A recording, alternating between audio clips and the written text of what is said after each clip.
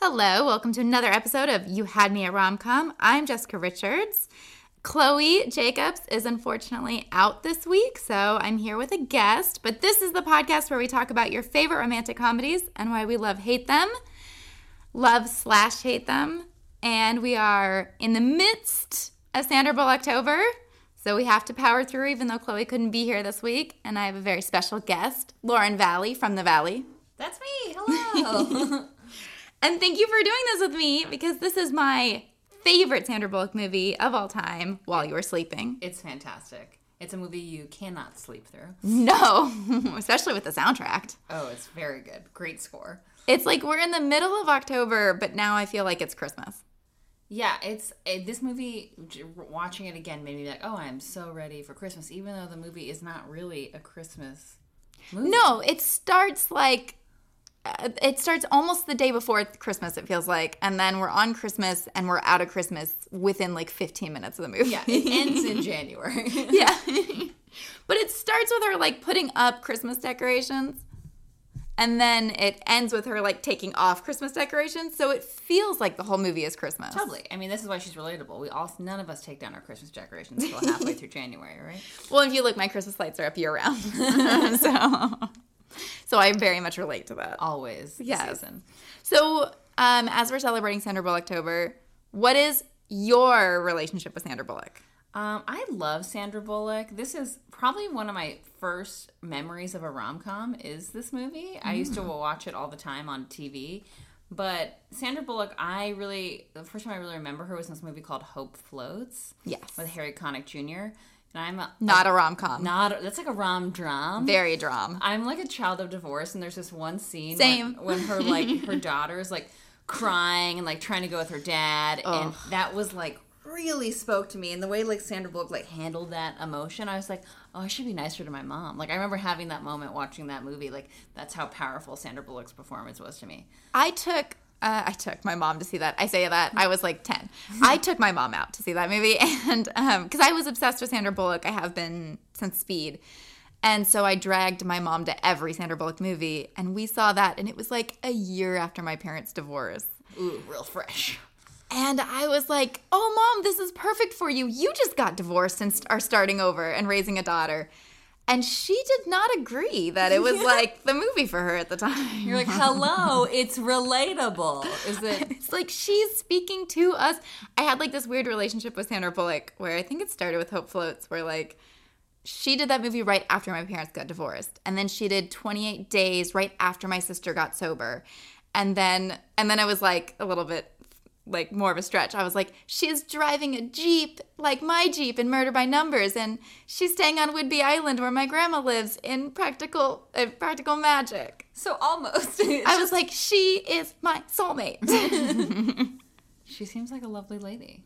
This is before that, though, because this is like, I feel where we all just fell in love with her. I mean, like, she's great in Speed, but this is her show. She definitely carries this film. If you read the synopsis to anyone, a woman who like falls in love with someone she's never met and then like basically catfishes his family, just thinking that they're gonna be married. She's like basically found like a rich man who's gonna take care of her. Like it sounds insane, but she is so charming that you fall in love with her. She makes the best faces throughout. It's like a very Jim in the Office before Jim in the Office. Totally. Of like you can tell everything she's thinking the whole time and how much she wants to be honest. And she's so quirky and lovable. So cute. They don't dress her like sexy in any way. No, she feels really young in this. Yes. She is 31. I feel like I can believe that now as someone who's closer to that age. But like, I mean, as a kid, I would have guessed 21 probably. I would have guessed that she was like 26, 27 in this. She looks so young. She's like wearing almost no makeup, it seems like. Yeah, that's a good makeup artist. Yes. And her hair always... It's also standard def, you know? That's true. Her hair always has this like natural texture, like she just came out from like the rain, kind of. Totally. Very PC bangs. Not many people can pull off PC bangs. Right. She's adorable. Adorable. Yeah. And she's always wearing her dad's big coats. Yes. And they're in Chicago, so she's always wearing like oversized jeans, oversized sweaters. Yes. Very 90s. Yes. Oh, this movie is very, very 90s. but kind of in like a really sweet way. I think that's why I'm so attracted to Bill Pullman in this movie. He reminds me of my dad in the 90s. Yeah, he's a hot dad in this movie for sure, even though he doesn't have kids. Yeah, but he's got the dad jeans, got like the Carhartt jacket, drives a truck, builds stuff with his hands. Yes, and their chemistry is so believable. Yes, it's instant. I mean, I don't know. I imagine the casting, they were like, well, we got Peter Gallagher and we got Bill Pullman. Let's see how she does with both. I'm like, well, I just imagine them being like, oh, I think, Peter, you should be the one sleeping in this one. You should be the one that is just there to be pretty. Is it weird that, like, this is his best acting, Peter Gallagher? I'm like, wow, you've never been better. He's and you were asleep the whole film. It's funny, but then when he wakes up and he acts all confused, he pulls it all off. Oh, it's a very I Love Lucy moment. Like, he's very funny. It's very campy. I love it. And he's great in all the pictures of himself. Oh, yes. He's got such a great look. He looks like the rich guy that you hate. Yes. I mean, it's his eyebrows, I think. I think that's gotta be it. They're like cartoonishly expressive. And they don't really look like brothers. No. I mean, at all. But whatever. Like, you buy it in the way that, like, oh, they're both good-looking Hollywood actors. Because I would say that, like, Bill Pullman and Monica Keene, the sister, they look like they could be brother and sister. But Peter Gallagher doesn't really look like either of them. He's a baby swap. That's why it's Callahan and Son. She falls in love with him before she's spoken to him. She says this so many times throughout the movie. Yeah, I mean, so the premise of the film is that she is a toll booth worker, and she falls in love with this guy who comes to her toll booth every day. And I think that... Every day since September. It's like December 25th. Yeah. And she's been in love with him every day since September 25th. So it's like pretty new, but also it kind of reminds me... I think maybe the reason this is relatable to me as a younger person is like, this is how crushes were. You didn't have to know anything about them. I had a pretty vivid imagination as a kid. I'm like, oh yeah, you see someone, you imagine them, and you're in love with them. 100%. I've had, especially like when I was in high school and middle school, I used to call myself a crush slut because I was like, oh, I've had crushes on everybody. Like, I've gotten around my crushes. And I would imagine kind of like she does, where it's like, you just have this fantasy life, she says, like, where they would dump the perfect person they were with because they just had to be with you. Totally. I had that fantasy a million times. Never happened. Yeah, so I mean, the idea of the movie, I kind of feel like has been done many times. Mm-hmm. The whole, like, I mean, it's kind of like, is it Overboard? Is that the name of that movie? Right. Similar, right? Except that one is, like, more mean-spirited. That is nice. Because he's like, they don't like each other. They do speak, and they don't like each other. And then he's like, I'm going to trick you and make you my slave. Right. Yeah, that's not great. No. In this one, she's very sweet. Well, okay, so she's a toll booth worker or a train booth worker. I don't know what that is. Yeah, I've never I guess she does. Somewhere. Yeah, I don't know. What is it? She works for the CTA. She works for the Chicago She takes tokens at the train station. She takes tokens. She's a token girl. You know, she's one of those token girls. Well, it does seem like that's her only job, is just to take tokens. It's very sad. And it's Christmas, and she has to work Christmas, and as her boss says, we need you to work Christmas because you're the only one that doesn't have family. Yeah, I think this is in terms of rom-com movies, this is more of a rom-com between Sandra Bullock and the Callahan family. Oh, 100%. Because they basically set it up. You're a hot orphan, and you're in the Midwest with a bunch of friendly families. Which one will love you? And they fall in love right away. Oh, right. But so it's Christmas Day. He gives her the token. He says, Merry Christmas. It's the first time that they're about to speak, and she doesn't say anything. And then he walks over to the train where he gets mugged. Falls into the track. She runs after him and dives onto the tracks to save him. So heroic for someone you don't know. Seriously. I mean, that's a very, I love you from afar and I'll do anything for you. But my favorite thing she does when she gets onto the tracks is he's definitely bleeding out of his head. He's got a head. Oh, yeah. He is unconscious. The train is coming, and she is waving her hand in his face as if, like, the wind from her hand will awaken this man with a serious head injury. Well, she's like, trying to describe the train, where she's like, she describes what kind of train it is, and she's like, it's fast, and it's an coming. Express train, it's coming. But my favorite thing is, like, oh, the wind, the velocity of the hand, it's not going to wake him up. And I love when she's doing that. She's, like, on top of it. She goes, like, God, you smell good. Yeah. I mean, she's so charming. She's so charming, and she's helplessly in love with this stranger. And the train is coming, and it comes really, really close to hitting them, and she rolls him over, like, under the track, under the platform. Yeah, under the platform. They have kind of insane sexual chemistry in that moment, which is amazing because he is unconscious. Yeah, but she's able to lift him. Yeah, that's the power of Sandra Bullock. You don't even need to be awake, and you're like, wow, I buy that chemistry. And it's heroic. She saves his life, and then when she gets to the hospital, they won't let her in because she doesn't know his name. Because she's not family, and it has to be family. And then she says to herself, well, I was going to marry him. And then that poor, stupid nurse. Here's this. Makes an assumption, which makes an ass out of you and Sandra Bullock. And then gets her in there and tells everyone that she's his fiancé. And then one thing leads to another. And it's definitely who's on first situation. Oh, yes. Where everyone in the family's like, who are you? Oh, the fiancé? Oh, she's fiancé. And suddenly she's like, well, I can't get out of this lie anymore, so. Yeah, and there's so many moments where she's about to get caught, and the movie does a really good job of fate intervening. It's like a mixture of fate and Sandra Bullock being clever. Totally. Because when Jack, the brother, comes, and he thinks that maybe she's not really the fiancé, he quizzes her. And some of his quizzing is like, ridiculous, like who's his favorite stooge of the Three Stooges? Yeah, or like what's his favorite sports team? It's like it's pretty easy. They're in Chicago. She can name one of the four, you know. But it's also like these are the questions that would define a relationship.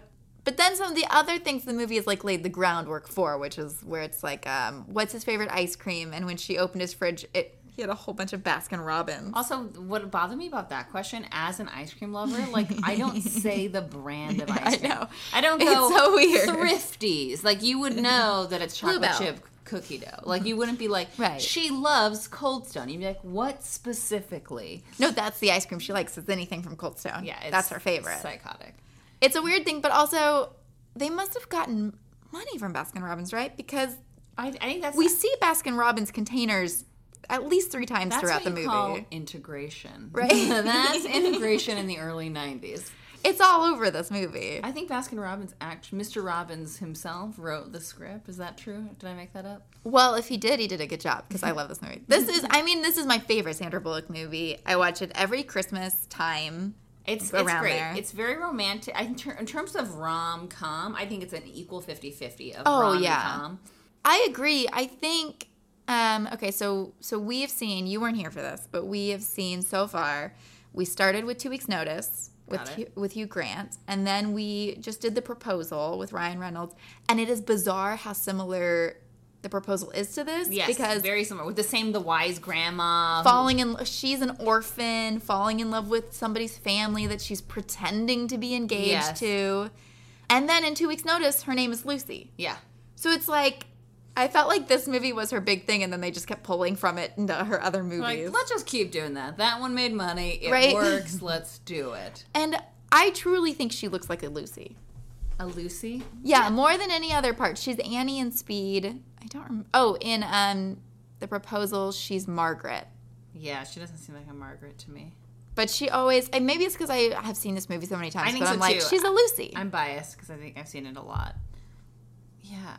What I think is so interesting about this movie is, like, it is, for me, equal parts rom-com, like, equal parts comedy and equal parts romantic. Mm-hmm. But, like, knowing that the director also did the National Treasure series. Did he really? Yeah, I just, like, it totally adds up. Because there's a lot of, like, campiness in this movie. Which which I think is also in those movies, which is, it's done super well. Like, one of my favorite moments in this movie is when Peter Gallagher's character wakes up. Mm-hmm. He does this moment where you see him panning between each family member, and he gets to Lucy, and then he gets to the guy, and he goes, and then they do like a double take with the camera of like, wait, who is this woman? And it's done. It's so campy and such an interesting choice for a director, but it really works. And each family member is like awkwardly smiling in their close-up. I mean, it works because of the acting, and I think because of how the pacing of the movie is done with all the other big family scenes. Are all just like super goofy and like really playing into their archetypes, that I loved it. Yeah, the family has really good chemistry with each other. It's like, it's the parents, which the dad is Peter Boyle. Who I love. The mom, I've seen her in other stuff. She's fantastic in this because she's always like on the verge of crying, which I love she's so in a much. heightened state of emotion constantly. All the time. And then it's her mother, and then the dad Ox his best friend Sal, who's the godfather of the kids. / their neighbor. Something like that. Yeah. It's so strange. But he's great. And then Monica Keena is the younger sister. Yes. And then you have Bill Pullman and Peter, who is, we just said it, Peter, what's his name? Peter Gallagher. Peter Gallagher, also Peter Callahan. Yeah. They were like, you don't need to have a different name. You look like a Peter. You're asleep most of the film. And their chemistry together is really good. Yes, I think what they Lots of misunderstandings. That's what it is. I think in each scene they do the same bit over and over again. So every scene, if you like put all the family scenes and you strung them just together, you would see that each scene they're doing the exact same sketch or same bit. They're just changing the subject matter, but it's the same joke over and over again. It's always that Ox and Sal are having a conversation, and then the mom is having her own conversation, and then her mother is having her own conversation, and she always ends up getting confused misinterpreting Sal's conversation. Yeah, when she's like, Cesar Romero wasn't Spanish. I never said Cesar Romero was Spanish. I said he was tall. Well, what does that have to do with it? Everyone knows he's tall. Yeah, exactly. Yeah, that's why I said it. It's great, yeah. And I think because they are so consistent with that bit that every time it happens, the audience is like expecting it and we're rewarded with like, oh, this is great. We fall in love with that family because right away we know what to expect from them. And they keep showing us these scenes of Sandra Bullock being in the midst of the family, and she is like laughing and she's so into their banter, but she's kind of like by herself watching this. And then when we get Jack the brother later on, they're all at dinner together, and he is like looking at her, and they're kind of like, they're both now watching and enjoying this, and it's like, she's not alone. Yeah, I think Jack also kind of feels like the outsider with his secret furniture building job that no one knows about. And I love that idea too, that it's like, okay, so they run an estate furniture business. Right, so they wait for people to die, they buy their furniture, and then they sell it for a profit. Which they explain really quickly in this movie. Yeah, they're like quickly like, in case anyone doesn't know what estate furniture sales are, here's a quick bite of. And they were called Callahan and Sons, and then Peter left to go to law school, and they became Callahan and Son.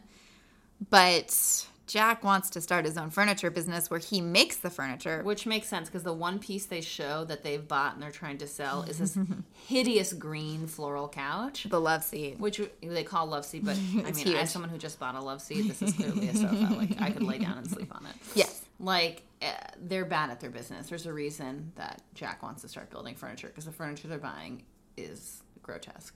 But he's like, I can't do that. It would just be Callahan. Which, later on, when he finally tells his dad, it is, like, the dad is so nonchalant. And it's kind of a letdown, honestly. It really is, because it kind of makes Jack look bad. It makes Jack be like, why weren't you just following your dream the whole time?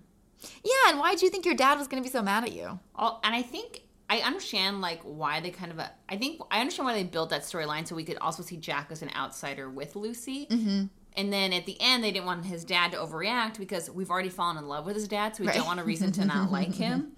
But in a way, it's like, well, you just kind of, that whole storyline went nowhere. Yeah, it was not a big deal at all. It was not. So going back to the beginning a little bit, so this is all about how her dad, her mom died when she was little, and then her dad raised her, and her dad was like a hopeless romantic. Yes. Who never remarried. Never remarried, apparently. This to me feels like very much like a live-action Disney movie before they were really doing that. Like there's a mom we never meet. There's a dad we also never meet, but we just sort of hear about. She romanticizes. It feels like very Cinderella or something. Yeah, or a little bit Beauty and the Beast. Because she's a brunette. Well, because she's like close to her dad, and I feel like she'd probably like to read. Yeah, she looks like a reader. But it's like there's this thing that they say throughout, or in the beginning, it's like, I asked my dad, like, when did he know he loved my mother? And he said, when she gave me the world. But it was really a globe with a light in it. But to my dad, it could have been the world. There's this real, like, it has to be that whimsical and romantic in the beginning feeling that as somebody who is married, I'm like, it's not that. That's not really what we should be selling our children. This is false. Yeah, it's more like, you should marry someone that's nice and you feel good around, not give you the world. I agree. I think I love this movie. I love the middle of this movie is what I'll say. Yes. I would say the beginning and the end feel a little too Disney for me. And this is coming from someone that loves Disney, but the beginning feels a little too whimsical and romantic in a way that doesn't feel earned. And then the very end of the film, when she ends up with the right brother, and he proposes, they've never kissed. They've never told each other they like each other. Well, they had a mistletoe kiss. They had like a half kiss, but they've never like really had any romantic moments. And I felt like it was like, oh, we ran out of time, so we're just gonna force this in. And it's been like 2 weeks. Yeah, we're gonna force this in now. But I feel like the best part of this movie is the build-up, right? Is them getting to know each other and like realizing that they can't have each other. I think them getting to know each other in this movie is one of my all-time favorite people getting to know each other in a movie ever. I think their chemistry is so realistic and easy. And they do this great thing where, like, he is always making jokes and she is always laughing at them. But kind of in a smug way a little bit. Like, they have great banter. She said in the very beginning, all she wanted was someone to make her laugh. And then she finds somebody. And she finds it. It's cute. At certain points, like, she's laughing so hard that it's that laughing where, like, nothing comes out. Yes. And I just feel like you don't see that in movies very much. That, like, realistic. She's a good fake laugher. Not many people can do that. No. That's why she gets a month. Sandra Bullock over. She's fantastic. And, like, I also think that their banter in this is funny. Yes. Whereas, like, in a lot of rom-coms, you're like, okay, I get that you're falling in love. That joke wasn't earned. Yeah, I get what's happening here, but it's kind of awkward. I think everything that he says, like, joke-wise, lands to me. Yes. I mean, I don't know if that's just because Bill Pullman himself is so charming. He's so great in this. He was 42. Okay, I feel like that makes sense to me. Like, he definitely looked like a dad already, and so... Yes. To hear that he's 42. But he was 42, she's 31, and Peter in real life is 40. Got it. It's when they all filmed this. That's how old they were. Mm-hmm. I see that. They're also good looking, though. They all have that, like, Hollywood skin, so they're ageless. They could be 20 or 60. Who knows? They could all be the same age, and I would have believed it. Oh, totally. And that's, like, not an insult to Sandra Bullock at 31. She just looks, to me, looks ageless. To me, the way she looks in this movie is the way she looks now. Like, yes. She just has that face. Yeah, she's still got, like, some of her, like, baby fat cheeks. Yeah. She's so cute in this. I love her. I just think I think it's because they didn't try to make her overly cute. Maybe she is just not cute. I don't know. But I feel like the hair and makeup team were like, we don't need to do anything. Yeah. That's how it felt to me watching her. She felt that natural. Yes. And her physical comedy is, like, not over the top. It's a lot of just more, like, stammering and things. But speaking of physical comedy, one of the hottest scenes in this movie is when Jack's walking Lucy back to her apartment. And it's my favorite. They're slipping on the ice, and they're falling all over each other. And they both slip on the ice, and he rips his pants, and they get back up and almost kiss. And it's just, I actually want, from a producer, like, I want to know how they did that scene. Like, it's so good. What were they sliding on? Were they just that good of actors that they could fake sliding, or were they on something actually slippery? I feel like they have to be on something slippery, but then I don't know about, like, liability. Liability, you want to protect your stars. However, I wonder if it's like how do you fake sliding around that well? Like, maybe they were in socks on something soft. I don't know. But I love, my favorite line, I think, in the movie, and maybe this isn't a great line nowadays, but it's when he's like, he splits his pants and he's like, do you have an extra pair of pants? And she says, if you fit into my pants, I will kill myself. And that is, every woman still feels that way. I used to 100%. I had a boyfriend that could fit in my pants, and I remember he accidentally did it one day, and I was like, well, something's wrong. Either I need to lose weight or you need to work out. Oh my God, my biggest fear would be like that I can't fit in my boyfriend's pants. Oh God, yeah. You know what I mean? Like, here, just throw on these sweatpants. I don't, like, just put those on, and it's like, they're too small. That's so funny. The guy that I'm dating now, recently I asked for a shirt to sleep in, and he handed me a shirt, and I thought, like, oh, I'm gonna look so cute. I'm gonna be so little in this shirt. And he handed me, like, his smallest shirt. Oh, and son of a bitch. And I'm walking around in my underwear, I'm like, I needed to go past my butt, or, like, just butt cheek adjacent, Yeah. Don't give me your tiny shirt. Give me your big shirt so I do the cute girl thing. Yeah, you want, like, the football jersey shirt. Oh, look, I'm so small. What happened? Don't give me your shirt that's shrunk in the wash from H&M. Come on. Get it together, guys. Get it together. Well, this movie was a huge hit. It cost $17 million, and then worldwide it grossed $182 million. Wait, it cost $17 million to make? Yes. No way. In 95? Yes. Mm-hmm. 1.7. 1.7. Wow. That's surprising. I feel like I don't know where they spent that money. Well, I feel like she must have gotten paid somewhat well because she just come off Speed. I mean, I hear that, but 95? And so they were probably... It came out in April of 95, which means they shot it in 94. Was it expensive to shoot in Chicago? I feel like, no. I shoot in Chicago constantly. Where did this money go? This is why this guy made National Treasure. He also just recently made that movie, The Meg. Maybe it went to him. Oh, he made The Meg? Yeah, how the guy who made While You Were Sleeping also made The Meg. Where did you come up with the idea for The Meg? Oh, while you were sleeping. It was a dream while I was sleeping. I wrote it while you were sleeping. But so here's kind of what I learned on IMDb, which is where I get all my research. Oh, I love IMDb facts page. And this part of this I'd heard. I'd heard that it was originally written for Demi Moore. Oh, interesting. And but IMDb told me that when it was written for Demi Moore, they were trying to get Patrick Swayze to co-star because they were going to do another like ghost. Oof, that wouldn't. Honestly, I'm glad that didn't happen. I can't picture Demi Moore in this. I can't picture Patrick Swayze in this. I feel like maybe because I see them as such like more dramatic people, and I feel like Bill Pullman pulls off the I'm a hot, goofy dad thing so well. Mm-hmm. Mostly because Casper came out around the same time as this. Yeah, and then Independence Day. Right, like. Oh yeah, Casper, where he's also. Well, not also, because he's not in this, but the same idea of, like, he's a dad and the mother's dead and he's raising a daughter. Yeah. Just like Sandra Bullock's dad. Oh, my God. Maybe he is. Maybe the Casper daughter Kat. grows up to be. Well, she says during that, where they're walking at night, she says, you almost kind of, like, there's something about you that kind of reminds me of my dad. Yeah, when she said that, I was like, ooh, this is some Freudian shit that is so relatable. Every girl out there wants to marry their dad. Why? Not me. I married somebody who was the exact opposite of my dad. And do you feel good about it? I do. Okay, Weirdly, my dad divorced my mom and, like, married somebody else and, like, went off and started a new family. Classic. Yes.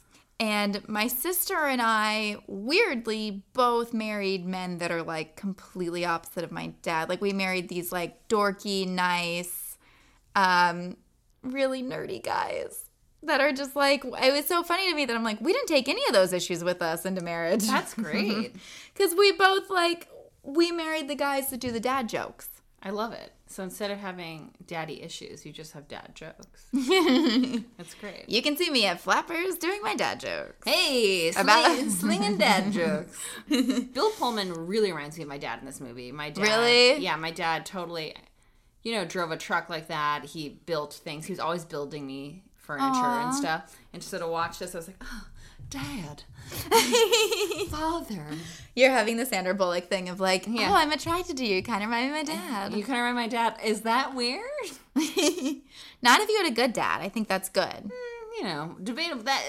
Selective memories. I think for her, when she's like, there's something about you that reminds me of my dad. I think it's like a comforting thing. Totally. Of like, my dad was a really great guy and you're a really great guy. Yeah, he's a hottie in this movie, Bill Pullman. Oh my God. Hottie. I don't like him in Independence Day. And that's only a year later. Isn't that crazy? I think what it is I don't like him in a suit. I think he looks better disheveled. I would agree. And I like his hair in this. Yeah. It's got really great volume. I don't know what kind of mousse they were using in 95, but oh my God. It's great. And he plays the like likable outcast where it's like, he says like later to his comatose brother, that at school they were like, why can't you be more like your brother? And that he was never upset about that because he was proud of his brother. Yeah. And it's just like, you're so sweet. It's like, so likable. Yeah, he doesn't have any of that like, I mean, I would imagine if I grew up where everyone was like, why can't you be like your brother? He's perfect. And he's like, Peter Gallagher's really good looking and he's rich and he's a lawyer and stuff that you might have like resentment. And he's like, I was always proud of you. Yeah, he's just like a good guy. Speaking of comatose, I don't know if this was a device they did on purpose or just a way to get these actors to sign on, but fantastic monologues in this film. Oh, yeah. I mean, that is, put someone in a coma and then give the stars a monologue because it's great. Yeah, Sandra Bullock, she has a couple, and then Bill Pullman has them, and Sandra Bullock has a lot of talking to herself in this movie. A lot of talking to herself, which is great that they give her the device of talking to a comatose person, else she seems totally insane. Well, because earlier, when she says, I was going to marry him, and the nurse is like, I heard you say that. And she's like, I was talking to myself. You're like, oh, don't say that too loudly in the hospital. We'll take you to a different floor. One of my favorite ways that Sandra Bullock has to prove that she's his fiance is when she reveals that he recently lost a testicle. My favorite thing about this scene is two things. Okay. One, his family doesn't know about the testicle, right? So, like, if you were going to prove to someone's family that you were actually dating them, wouldn't you pick a fact that they already knew about? Second, that means then his mother had to then touch his testicles to verify. To verify that there was only one. Yes. And then when Peter wakes up, he ends up being kind of a douchebag. And I don't know if this is true, but now I have this weird bias that all uniballers are bad people. Because Lance Armstrong left Sheryl Crow when she had cancer, even though she stood by him while he had cancer. I'm just saying. Poor Sheryl Crow. Yes. Okay, so I have questions about that scene. Okay, so basically Jack comes into the picture. That's the brother. And he goes to meet Lucy, but instead meets her tenant. No, her landlord's. She's the tenant. Her landlord's son, Joe Jr., who is quite the character. Lovely character. I know. He starts out, the first scene when you see him, you think he's so gross, and then he becomes his pants are undone. He's like rubbing his belly. Well, and the dad's like, Joe Jr.'s on parole. You're like, ugh. And it's so gross. And then, like, as the movie goes on, he becomes so, like, nice and likable. He weirdly becomes, like, kind of like a trans icon through the film. Like, slowly, like, he literally is in a closet in the film. He does come out of a closet. Trying on her shoes. And you're like, Joe Jr., who starts off like this, pig becomes like, kind of like a hero for the LGBT community by the end of the film. We don't know where it comes from. It's so strange. There is, and maybe it's like you said, Disney. There's like an element of this film where everyone seems really safe. Yes. I never feel like she's about to get mugged or something, or raped, or... Even though there is a mugging in this film. Yes, Peter does get mugged. Yeah, the only person who gets mugged is the tall, dark, and handsome white man. As karma would have it. Yeah. Just happened. Finally. Yeah, 24 years in the past. Okay, but so Jack comes into the picture. He meets Joe Jr., who, when he's like, do you know this woman, Joe Jr., who spins a lot of tales, says, know her, I'm dating her. And then he does a hand motion to imply that he's fucking her. Yeah. So then, okay, this is always a problem with the movie for me, and it's just, I don't understand it, which is that, okay, so he's met Joe Jr., and Joe Jr. says, I'm dating her. And she says she's engaged to Peter.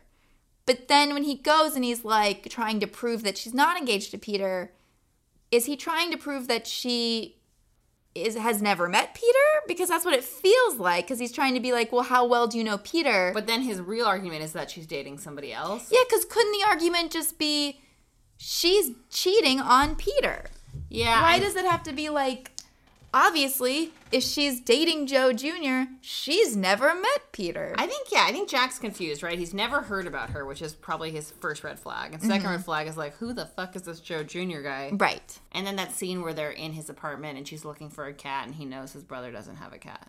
Yeah, there's a weird assumption of like, she must be an interloper like she actually is. Also, no one asked to see an engagement ring.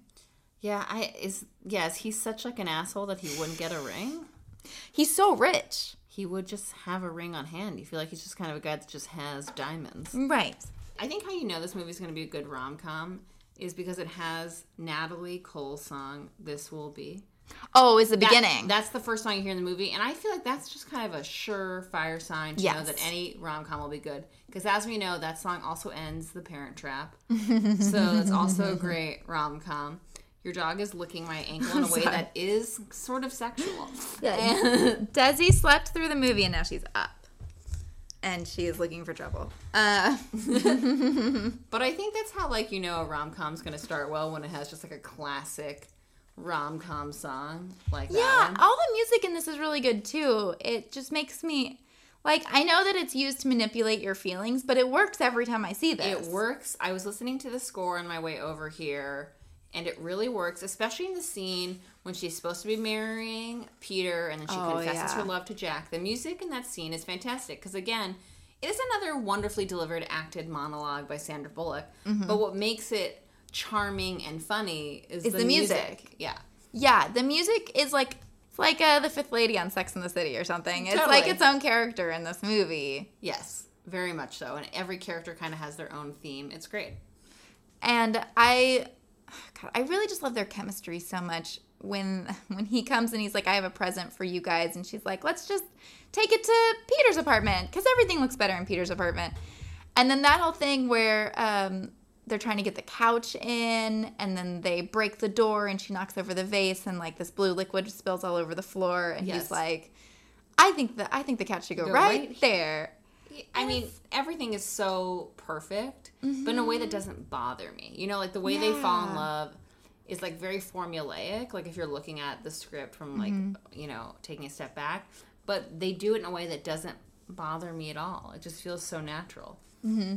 Like, even that scene of them walking home together, or he's walking her home, I feel like that's a scene you see in almost every romantic comedy. For some reason, they have to be walking and talking for a long period of time.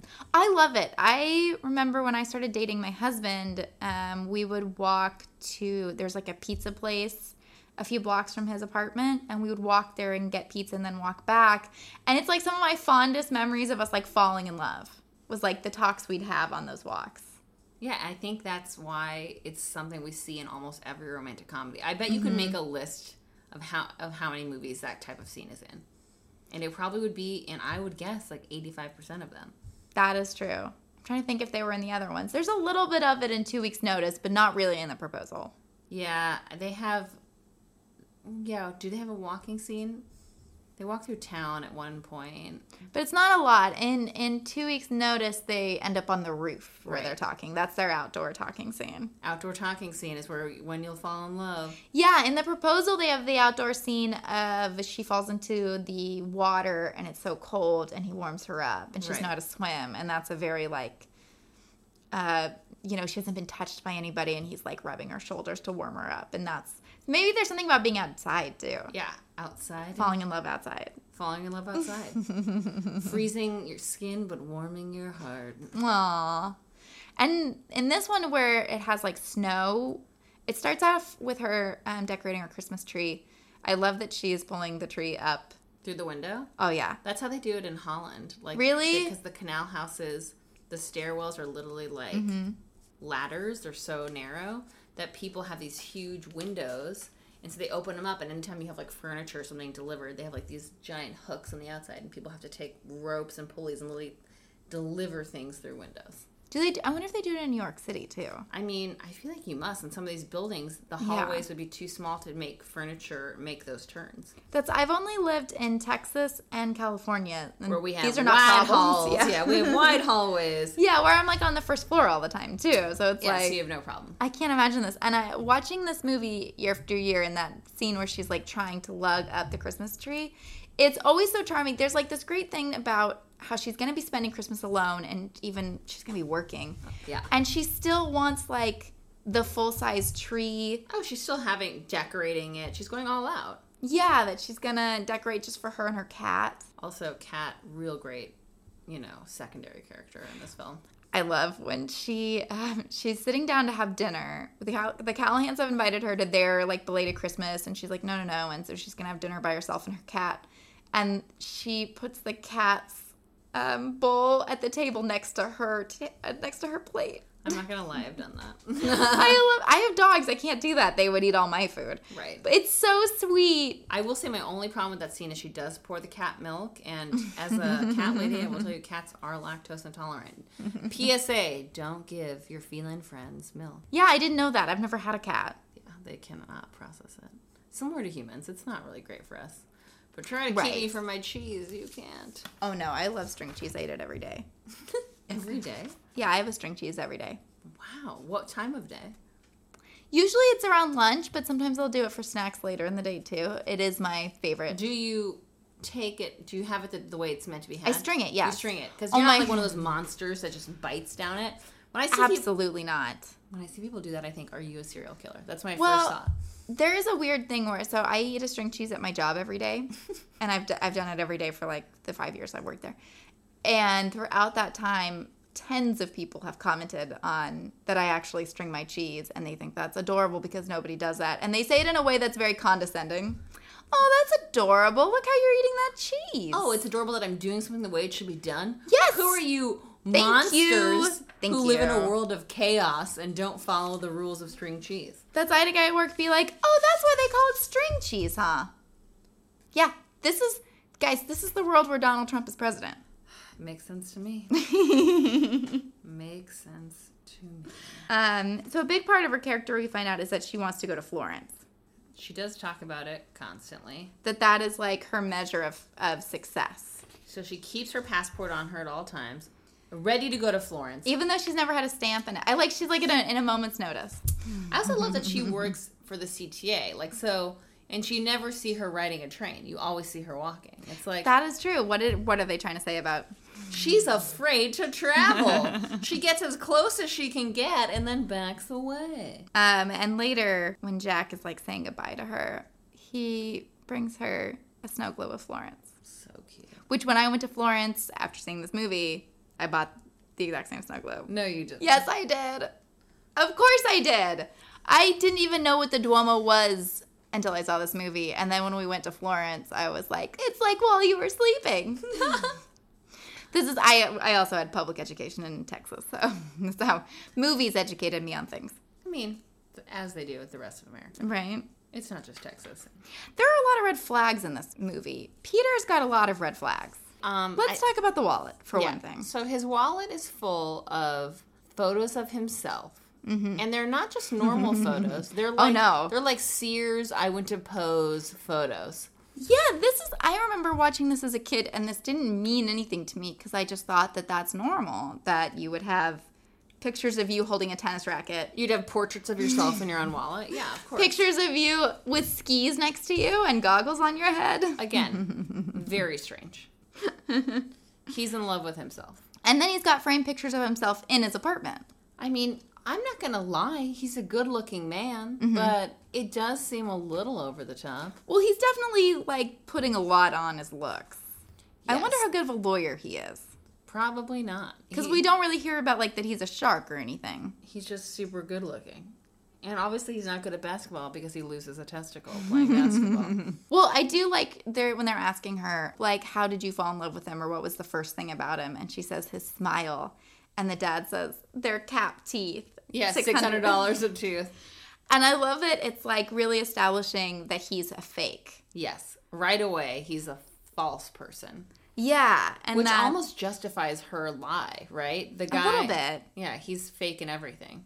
Yeah, especially later when we find out that he had proposed to his girlfriend who's married. Yeah, he's not a great dude. Also, his one heroic moment, we have a moment where we find out as a kid he saved these 3 squirrels. But then later he reveals that he shot them out of a tree. With a rock. And it's so... And then he saved them. So you're not really saving them. Yeah, he also says that he once chased a purse snatcher. And Sandra Bullock's like, well, that's heroic. And he's like, I pretended to pull a hamstring. Right. So he's doing it. Everything is for looks.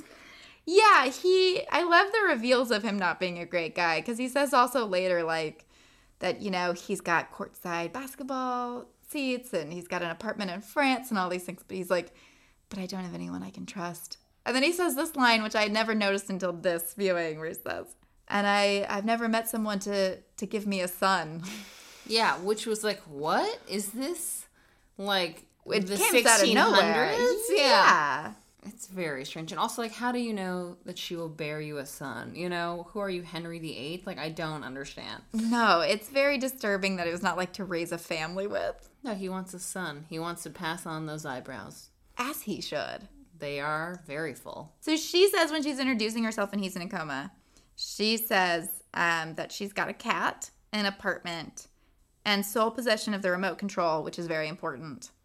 Which I included in my vows to my husband. No, you didn't. Yes, I did. It's one of those things that I put in my vow because I wrote my whole ceremony when I got married, and then I also wrote the vows. Not his. He wrote his own, but I wrote everything else. And part of what I wrote. And it's one of those lines that I knew was from something, but I couldn't remember what. And then when I heard it in this, I was like, oh yeah, it's from this. Which I said as part of the things that I loved about Brad was like, he always lets me have the aisle seat on planes. And like, I kind of named all these like things that make Brad sound like a saint. And I was like, Annie lets me have sole possession of the remote control, which is very important. I mean, what more could you want? That's a romantic thing to say, I think. Thank you. And it's romantic that he does that. I think so too. I think it's small gestures that mean a lot. Yeah, and I grew up the baby of the family and was never allowed to have possession of the remote control. So, and even now, like if I go home and my brother and sister are there, I never get to pick what's on. They always pick. It doesn't matter how old you get. You're always the same role as you were when you were a kid. 100%. I am 33 and I'm still the baby. Like if my mom, sister, and I were driving somewhere, I would still sit in the front seat while my mom drove. My sister would sit in the back. Really? Even though we're all adults, and she technically could sit in the front. Naturally, we would probably both go to where we would sit. Well, we always fought over who would sit in the front because we all get car sick. Oh, so did me. We all have really small inner ear canals in my family. Really? Yeah, we have to get our ears flushed multiple times a year. It's very annoying. Oh my God. Do you ever get car sick driving? I get car sick. I get car sick standing. It's just hard to explain because I know I'm not in a car. Yeah. But I will get sick standing, and I swear I feel like I can feel the earth move sometimes, which I know sounds insane. No, I'm glad we're talking about this because maybe I have a small inner ear too. I've never heard of that, but I feel the same way. I get car sick driving all the time, and people will say that's not a thing. No, it is a thing. Yes. Yeah. I also think I'm always feeling earthquakes, and maybe I feel like I always feel earthquakes too, and then nothing has happened. Yeah, I feel like maybe we feel something other people aren't feeling. We're just living on a fault line. Earth. The Earth's moving! I feel it! Yeah, I feel nauseous all the time. Not all the time, but a lot of the time, and I get motion anything sick. Well, could you imagine having a job where you work in a toll booth then? It probably is constantly shaking. Oh, geez. And the L is, like, elevated, so it's not even on, you know what I mean? It's, like, probably shakes all the time. Yeah, and she says on there that her dad got sick, so they moved to Chicago because there was a good hospital, and she quit school and got a job there. And they never explained what her job, or what she was studying, or what she wanted to do. In fact, they kind of really never explain her dreams other than that she wants to travel. She wants to go to Florence. But she wants to have a stamp in her passport. It's very important. Anything else, we don't know anything else about her. No, that's true. We don't really get, and I'm still okay with it. We don't get a lot of, like, backstory or anything. It's really just that she wants a family. I honestly think that her big thing is she wants a family. And I think in the 90s, we were okay with women only wanting a family. That is what women should want. And you should want nothing else. I know. I'm trying to think if there's a version of this where there's a man that's lying because he's an orphan. But I feel like anything where it's like a man who's an orphan is like 50 Shades of Grey, and he's like a rich orphan who is damaged. Right, it's 50 Shades of Grey or it's Batman. Like, it's one or the other. Like, rich, damaged, brooding, not good in relationships. Women has to do a lot of compromising. Yeah. Yeah, Bill Pullman's not doing a lot of compromising to save Sandra Bullock in this. No, not really any compromising. Well, there's not really like a need to save her.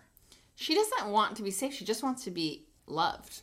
Yeah, it's nice that she doesn't have that damaged feeling. She just feels like she's a lot of love to give and no one to give it to.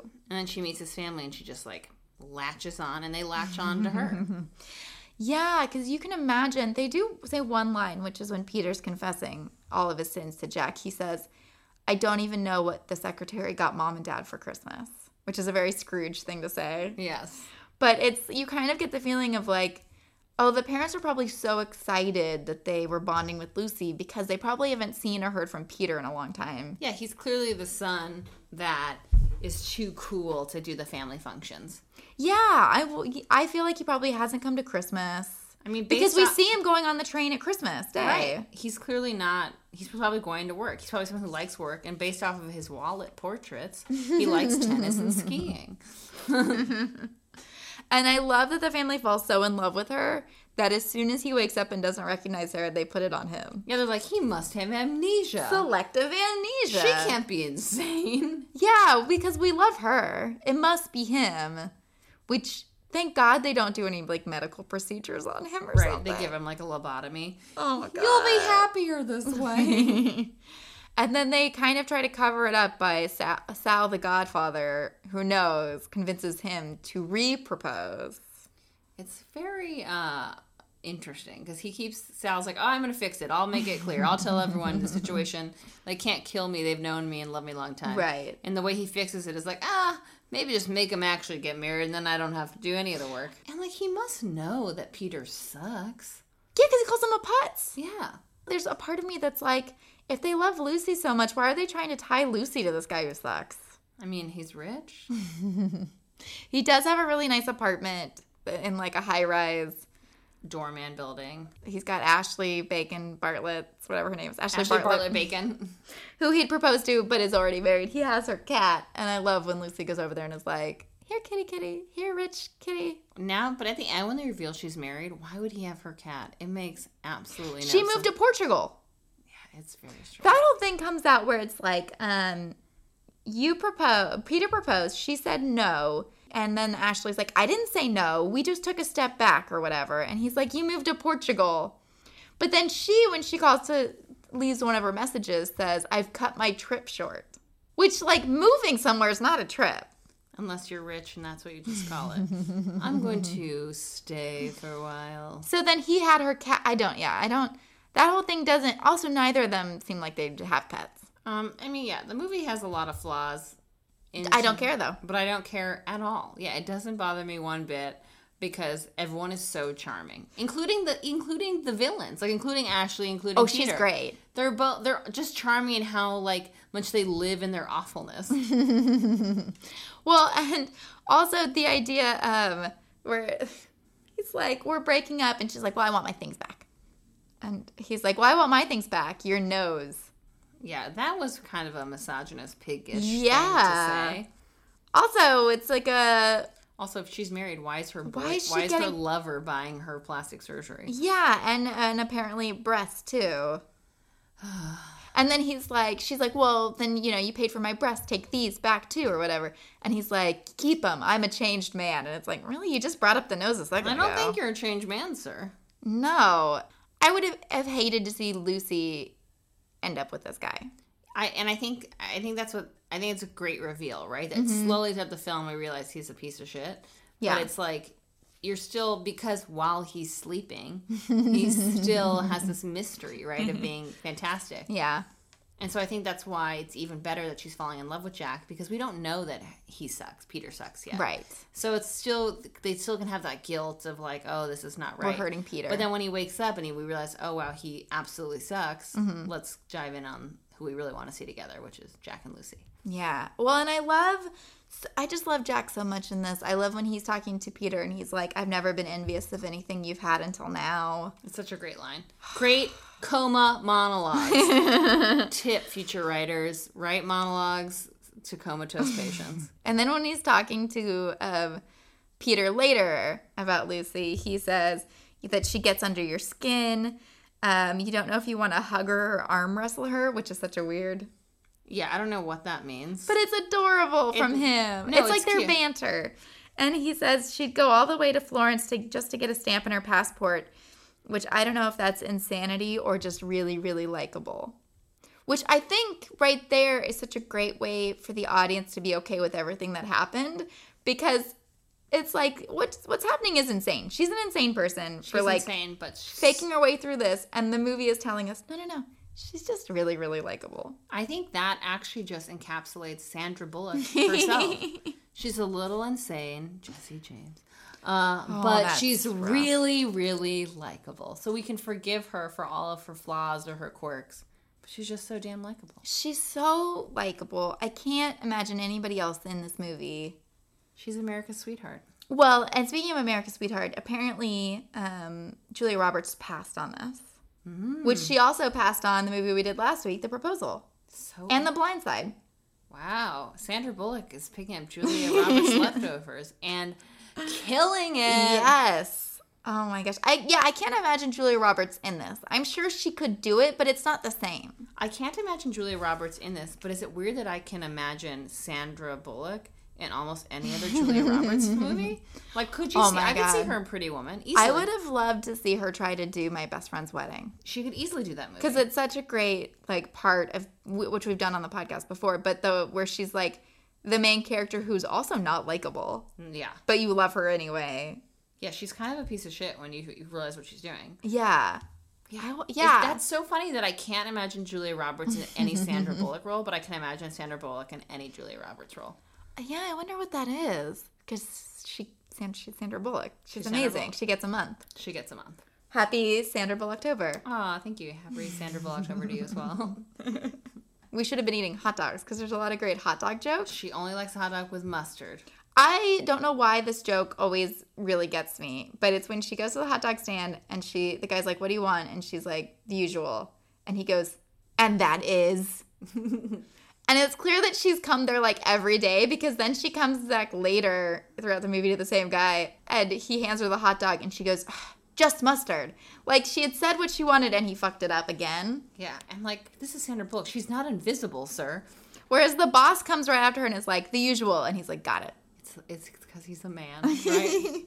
But that joke, I don't know if it's just setting up that her character is like invisible. Kind of, yeah. But for some reason, she's hidden behind the toll booth glass. I love that joke for like that's how you're gonna show that she's invisible. It makes me laugh every time that happens. And her boss is great in this too. Their relationship. He's kind of a surrogate father a little bit. Surrogate father, and really is just isn't afraid to tell her like it is. Okay, so we're getting to the end of this. I love the wedding so much. So he has decided to repropose, and they're going to get married in the hospital. Yes. Why wait? I still need my IV bag, and I'm wearing an open gown with a blazer. Oh my God, we almost passed over leaning. We have to talk about leaning. Yes. I'm so sorry. Before we get to the wedding, so Jack comes over. He sees Joe Jr. and they're hugging. And it's totally nothing. It's absolutely platonic. And because then Joe Jr., as we said, is a trans hero. And was a pig. Yeah. And they're just friends. But he says, the leaning. And it's like, what does that mean? The leaning. And I've never heard this before or since this movie. But apparently there is a difference between leaning and hugging. Hugging involves arms touching each other. Leaning is full body, like contact. Yeah, he says it involves wanting and accepting. And I was like, and that was honestly the sexiest thing Bill Pullman has ever said. And he does it like as he's like doing the lean to show her. And you think they're going to kiss. It's so hot. And then Joe Jr. from the distance is like, "Lucy, do you need help? Because it looks like he's leaning." And he's like, "Thank you." But it's like, what universe is this thing? I've never heard. Maybe because I wasn't the right age in the 90s. I don't know if leaning really was a thing or if the movie created it. Yeah, by the time we were around, it's just straight to pussy grabbing, I think. Well, when the president's doing it, yeah, everyone can do it. It's okay. It's not okay. I do feel like a little bit I want to bring this back in society. Bring back the lean? I want to bring back leaning.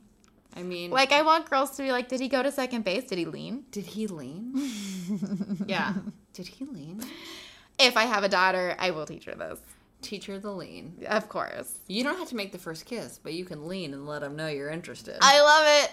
Did you lean? Did you do the lean? Did you do the lean? Don't kiss him. Just do the lean. Let him kiss you. Yeah, if he doesn't get the lean, he's not interested. Yeah.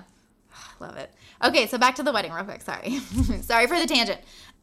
Her wedding dress, her wedding hair, it's all depressing. It's very bad. And I think it's a sign that she's not meant to marry him. Because if she's meant to marry him, they would have put her in something pretty. Especially because then when she marries Jack, she's in like a full gown. And in this, she's in like a church dress. She's like in a church dress and she's wearing like tennis socks with like some sad like kitten heels. Yeah, they almost seem like stage shoes a little bit. Yeah, they are character shoes. And I love this wedding so much. It's a little bit like the wedding in 2 Weeks' Notice. It is. Or not 2 Weeks' Notice, in The Proposal. Yes, it's because it's small and it's just the family. She objects in both of them. She stops the wedding in both.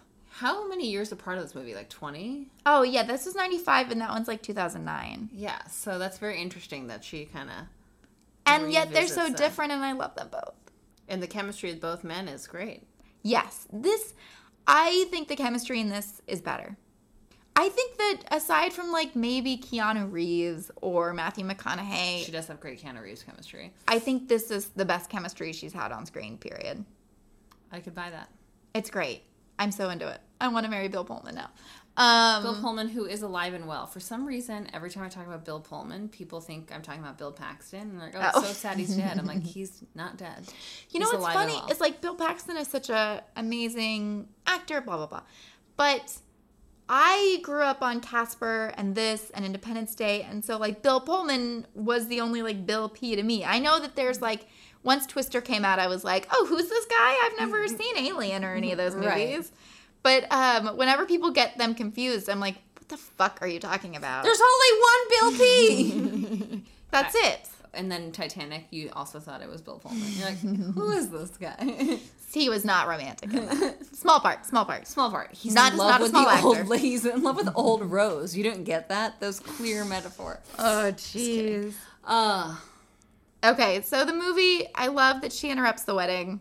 I love that she says, I object, and then immediately Jack says, I object. So cute. And then she's like, I'm in love with your son. And the dad goes, I know. And she's like, not that son. That son. The whole thing is so good. As soon as she says, I object, the music kicks in. It's great. I mean, I object, honestly, is more romantic than saying I do. It's so good. You know what I love about this is the movie feels like a play. It does. It feels like a Neil Simon play, kind of. It's got all those beats. Yes, it does feel like a Neil Simon play. It's a very, like, character-driven, like, little sketches throughout. Oh, my God. Should we put this on as a play, like, in North Hollywood? I feel like we could definitely do that. Don't you think we could? I wonder how hard it is to get the rights. Everyone listening, we are going to do a While You Were Sleeping play. I bet we could do it. I think we could, too. I wonder if it's, like, just do it like the unauthorized stage version of While You Were Sleeping. I mean, if they can do like a Mean Girls experience and have no affiliation with the movie. Oh my God, nobody do this. I really want to do it. I'm going to try. I'm going to look into this. Don't do it, okay? Nobody it's our idea. Oh my God. It'll be called While You Were Comatose. While you were on the stage. Okay. Then the whole wedding erupts because Ashley Bartlett Bacon comes, and then her husband comes, and then Sandra Bullock sneaks off. And that's that. And then we get the scene of her undoing her Christmas lights. The movie is winding down. Yeah, very, like, mirror image in the beginning. Mm-hmm. And then she's at the token. She's taking tokens. And then dropped in the token. Wait, right before that, though, there's the line that I love where her coworker says, oh, we're going to miss you last day. So she's quitting. She's quitting to follow her dream. Going to Florence. Again, we don't get paid to go to Florence. I don't know what else she's doing. And then, dropped in instead of a token is a beautiful gold diamond engagement ring. And it's not only him, but it's the whole family there. It's the whole Callahan. Except for Peter. It's the whole Callahan clan. And he says, Lucy, I have to ask you a question. And I always hate the part where she goes, I can't. Or he's like, let me in. Can you let me in? And she's like, I can't. Not unless you give me a token. And that is the one part of the movie that I hate. Really? Why? I just don't like... for some reason, it doesn't play to me well. I think it's really cute that she teases him a little bit. Because he made her wait, like, days and not talking. I don't know why that part always feels like a movie to me and it doesn't feel like romantic. But she lets him in, he gives the token, and then he comes in. And I do love this part because they get really close together and he says, marry me. And she goes, yeah. And then, like, she puts her hands on his head and she's like, I love you. And he's like, I love you back. And then they kiss. And it's like a really good kiss. It's a really good kiss. And it does feel so cute. I think you're right about, like, the way she answers is just so, like, casual, but also so meaningful and romantic. Yeah. And, like, even though everyone's watching, it's, like, very intimate. Because they're inside the toll booth. Yeah. I love it so much. And then it cuts to them. They're on the back of a train and it said just married. It was great. It gets a little campy and cheesy at the end, but I'm here for it because the whole movie feels like a Disney camp cheese factor. And she says in her monologue or voiceover or whatever at the end, she's like, and he gave me, you could say he gave me to the world. He gave me a trip to Florence. Again, not the world. That is one city in Italy.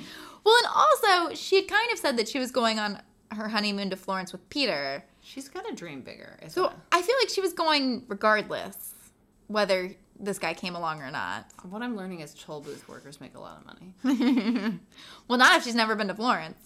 I guess not. That's right. And then she says, I love that they throw this in. Peter once asked me when it was that I fell in love with Jack, and I told him it was while you were sleeping. Yeah, saying the title is the last line. Come on, it is a Neil Simon play. I love it so much, and it's so seamless in a way that like always makes me smile. I mean, I kind of wish that every Sandra Bullock movie ended with the last, like, and that was because we had to have speed. What? Just like the last line is always the title of the film. And as I said, hope floats. Yeah. I feel like that would be a great thing. From now on, Sandra, I know you're listening, obviously. Oh my God, I'm in my dreams. I wish. Sandra, obviously you're listening, so make sure from now on all the films you do ends with the title of the movie, so your last line. I love it. That would be a great teaser at the end after all the credits. Yeah. And that was the net. You're like, what? This is why you shouldn't go on the internet. So, we didn't go over this in the beginning because I felt thrown off because Chloe's not here. When was the last time you've seen this movie, and does it hold up? I think I probably haven't seen this movie since I was in high school and watching it on TV. So, like, good 10 years. And I think it does hold up. And I don't know if it's just because, again, nostalgia for the 90s and having seen this movie a lot after it came out. But their chemistry is timeless, is what I will say. I think it holds up. It's campy, but in a way that is likable.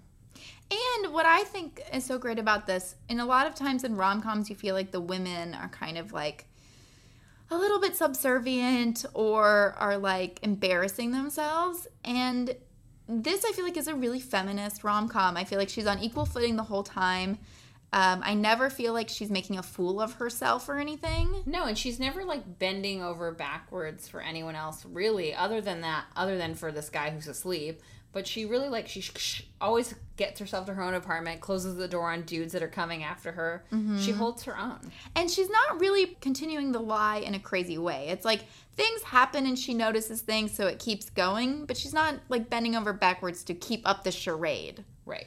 Like, you can tell throughout that she would kind of like to pull the plug. She just doesn't know how. No, I think the script, they do a good job of justifying her craziness because she has opportunities to tell them, but then something crazy happens, so she can't. And I saw this movie in theaters, I remember. Because I remember that part where the newspaper boy is riding his bike and he slips and falls, that got a huge laugh in the theaters. And then I just read on IMDb that was not planned and that kid broke his wrist. Are you kidding? That's what it said on IMDb. When I was watching it, just now, I thought, what poor stunt person to do that. It was not a stunt. But you have to appreciate that they were like, let's leave it in. He broke his wrist, for God's sake. I mean, yeah, it was worth it. And it's funny. It's very funny. But I watch it every year for Christmas, so I haven't seen it since December. And it holds up to me. To me, this is like along the lines of The Holiday or Sleepless in Seattle. These are my go-to Christmas rom-coms that always make me feel good. It's like a warm blanket to me. Like, I just want to watch it and like eat Christmas cookies. It's like a weighted blanket. Oh, that's perfect. And one thing I did find out, which I didn't know, was that Sandra Bullock did actually get nominated for a Golden Globe for this, for Best Actress in a Comedy or Musical, and she 100% deserved it. Yeah, she was fantastic. She lost to Nicole Kidman in To Die For. Okay, I mean... And then they pair up in Practical Magic. Amazing. And IMDb said Nicole Kidman auditioned for this. I don't know if that's true. Whenever it says that stuff, I'm always like, how do you know who auditioned? Yeah, because how do you know, like, if she auditioned or if she just was, like, on the list? Right. But, if Nicole Kidman did audition for this and not get it, and then did To Die For and won the same year, good for her. Good for her. You know, she had a lot to prove that year. She just divorced Tom Cruise, and she's going through stuff. So, that's okay. I wish that Sandra Bullock would have won, though. Yeah, it was a fantastic performance. Because I feel like Sandra Bullock is so good at comedy, and she should have a Golden Globe for Best Actress in a Comedy. Yeah, she's great at balancing real, raw emotions, like feeling like the loneliness you see her feel with, like, being, like, totally charming and adorable. Oh, I love it. Thank you so much for doing the podcast. Yeah, thank you for having me. Do you have, like, social media or anything you want to promote? What do I want to promote? Everyone, you should come see me do stand-up. I have seen her do stand-up. It is hilarious. Thank you so much. Yeah, I'm Lauren Valley from the Valley, so if you just Google that, you'll find me. Yay. Thank you for doing this. Thank you for listening. You can find us on Instagram at You Had Me at Romcom. And we will be posting clues for our next Sandra Bullock rom-com that'll be coming out next week. You can rate, review, subscribe on iTunes. And thank you, and happy Sandra Bullock-tober. Yay!